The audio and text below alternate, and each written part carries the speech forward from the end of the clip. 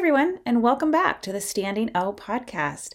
We are on episode 10, and we are also in a new year. 2022 is here, and I don't know how you begin a new year, but for me, I like to go to Target and buy a new planner. I know it's super exciting things to think about, but there is something to me about the crisp white pages, the emptiness, the openness.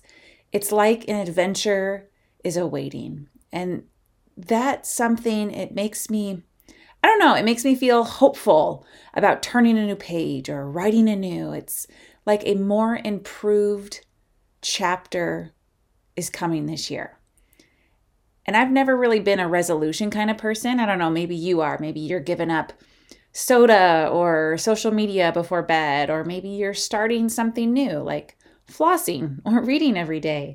But I've never been a resolution type of person. I don't know, maybe at one point I was, but I usually would quit. So I just, am one of those statistics that now I just never try. But I honestly can't remember the last time I made a New Year's resolution.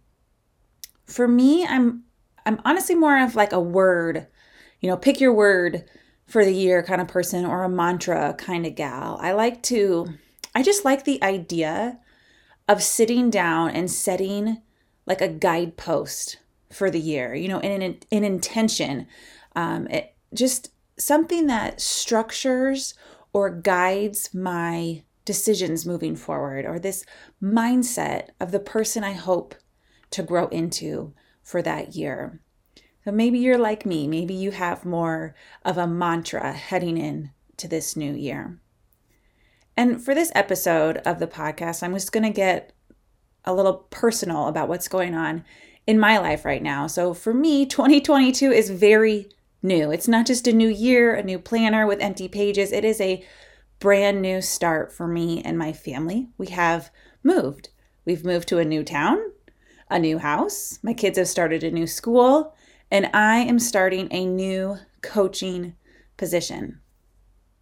And truthfully, it's not, we've actually moved back into my mom's house. It's my childhood home.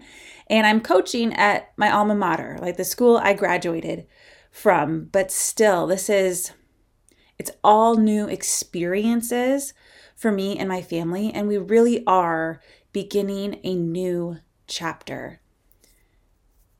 And when I think about all of that, really, I'm not sure how you approach change. But for me, I'm one who likes to avoid it. So I don't choose to anticipate change or look for new and exciting things, or I'm not like an adventure seeker as some people are. I would prefer to drag my feet and to just, as Tim Gunn would say on Project Runway, to make it work. Whatever my current situation is, that is like my natural go-to, is just to make it work. And there have been, though, moments in my life where I just get this gut feeling. There's this gut feeling that I have to just do it, just go for it, just take that jump. And when I have that feeling, I have learned just to do it, just to take the jump. So that's what my family did. We have jumped back home, my home, and my mom has graciously, willingly opened her doors and let us in. But even with that, even with change, no matter what the kind, and the waters have seemed very clear as we've transitioned into this new chapter of ours, it's still a jump. And jumping off, it requires a type of boldness, of courage. And I visualize, we like to spend our summers at the swimming pool. I'm sure as you were a kid, that's a nostalgic memory for you as well, as just being at the swimming pool. And all 4 of my kids now have reached this milestone of jumping off the diving board. And so this past summer, my youngest, who was 6 this past summer, he's a very timid swimmer. Like he's very, has always been very afraid of the water, kind of really timid going in deeper, didn't like to put his head underwater when he first started to learn to swim, and he still wears a floaty, one of those like you strap around their waist and buckle and their arms go through the little holes. He has a little crab floaty that he wears. But it's each passing day this summer, he just got a little bit more bold, a little bit more courageous in his swimming. He went out to do new depths, and he really liked the diving rings. He would go after those. And well, I think it just hit him. Like, he'd seen his brothers all his summers and his sister go off the diving board. And I think just one day he thought, well, you know what? It's my turn. So this little boy in his crab little floaty, he walks up to the diving board and he's waiting in line. And I'm sure you can all picture this. Like, there's nothing that visualizes or illustrates courage more than a little kid going off the diving board. So he's waiting in line and it's finally his turn. So he climbs, the 2 steps and grips, the white knuckles, the bars on the side of the steps. And he gets up to the diving board and super slow, little shaky legs. He's got his hands, placed right kind of at eye level, like getting ready to dive. And just slowly, shakily, he's walking to the edge of the diving board. And, me and his daddy and his brothers and sister were all encouraging him. You can do this, Sean. You got it. You can do this. And it's like he's listening. He's believing it. He's one step. I can do this. I can do this. And then he gets to the edge. And your gaze changes a little bit when you get to the edge of the diving board. All of a sudden you can look down and you can see how far you have to go. And so he's still in diving position. He's still shaking and he's looking at the edge of the water. His brain is thinking, oh my gosh, this is so far. And then those thoughts start rolling in. So he shifts his eyes from the water, from where he's supposed to go, from where he really wanted to go. And he looks up and he sees that all these people are watching him. And he starts to hear all these other noises. And so all of a sudden, all that courage that was there to like walk him through to the edge, he doesn't have it anymore. It left. So he turns around. He forgets that the diving board is, shaky and scary. And he just runs off the back of the diving board, gets down the stairs. And that day was not his day to go off the board.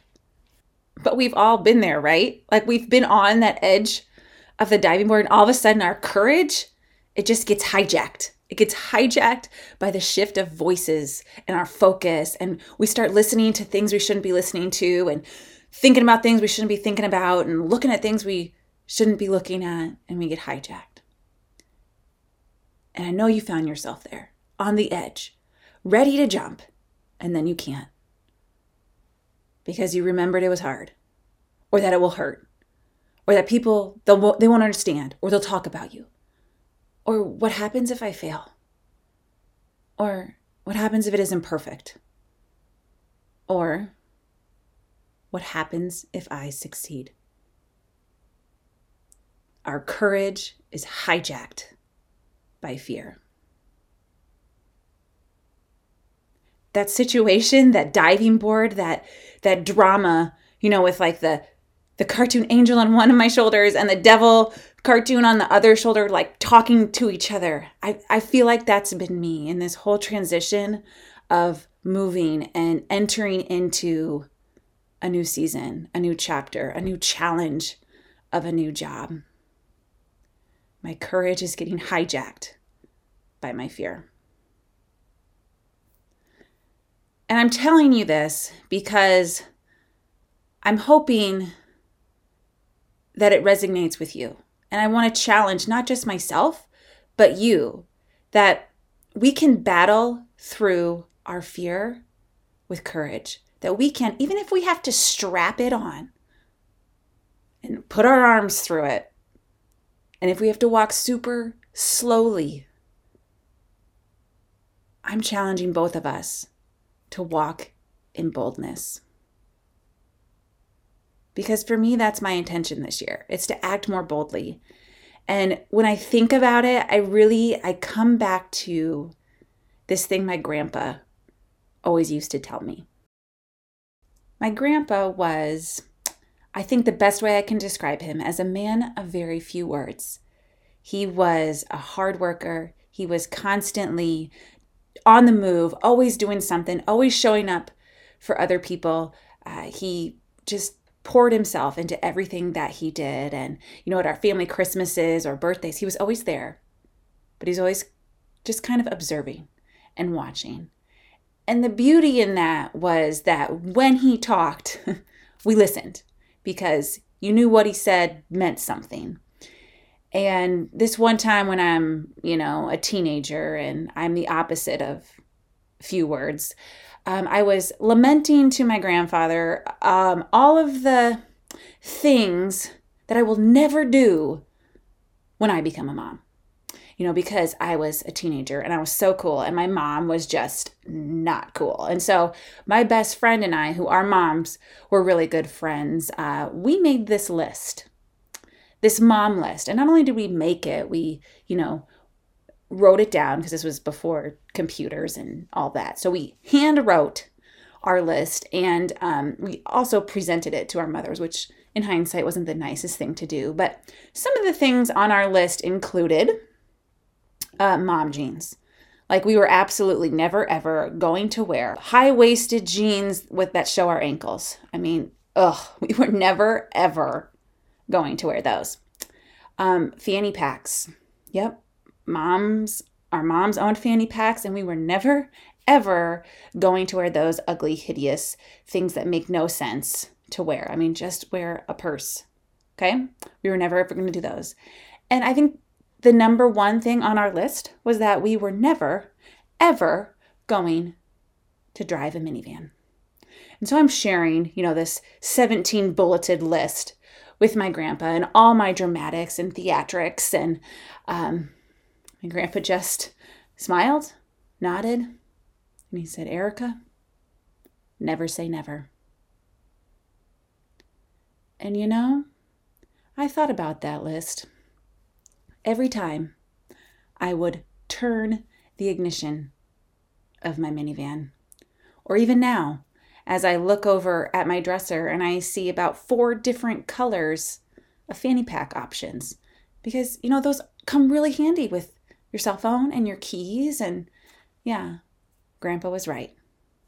Never say never. And I know that sounds it's a silly story, but the concept, it still hits me.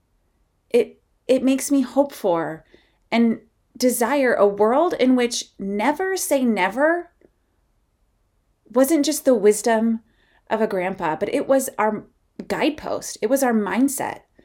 I mean, think about it.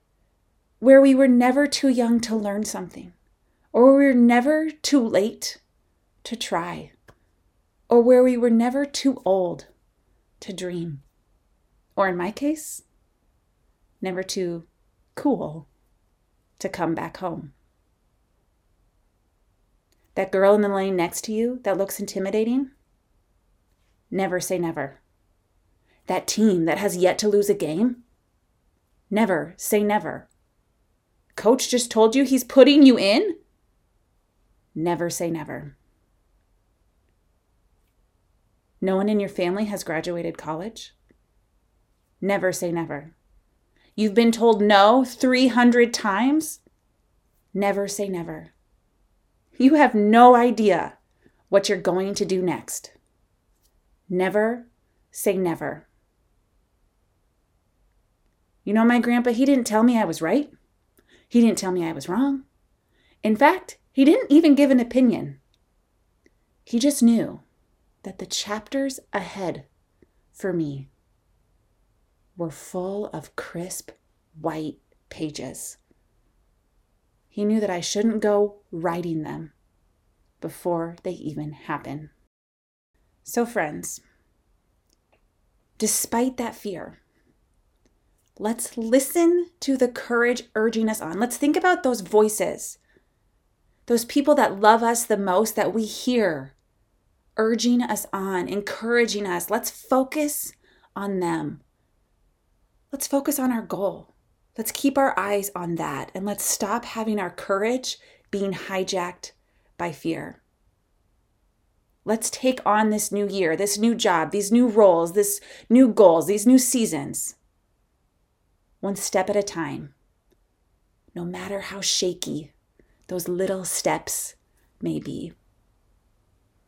Let's walk together. Let's walk forward in boldness. And ladies, let's make a splash. This is your year. This is my year. This is our year to never say never. Thank you for tuning in to the Standing O podcast. Our goal here is to share stories encouraging you to stand tall and win your confidence. More girls need to hear that they are worthy of applause. So please share the encouragement forward with teammates and friends. We would love to know how we can encourage you further on your confidence journey. So please leave us a review, hit subscribe, and until next time, this is Coach D, and I'm cheering you on.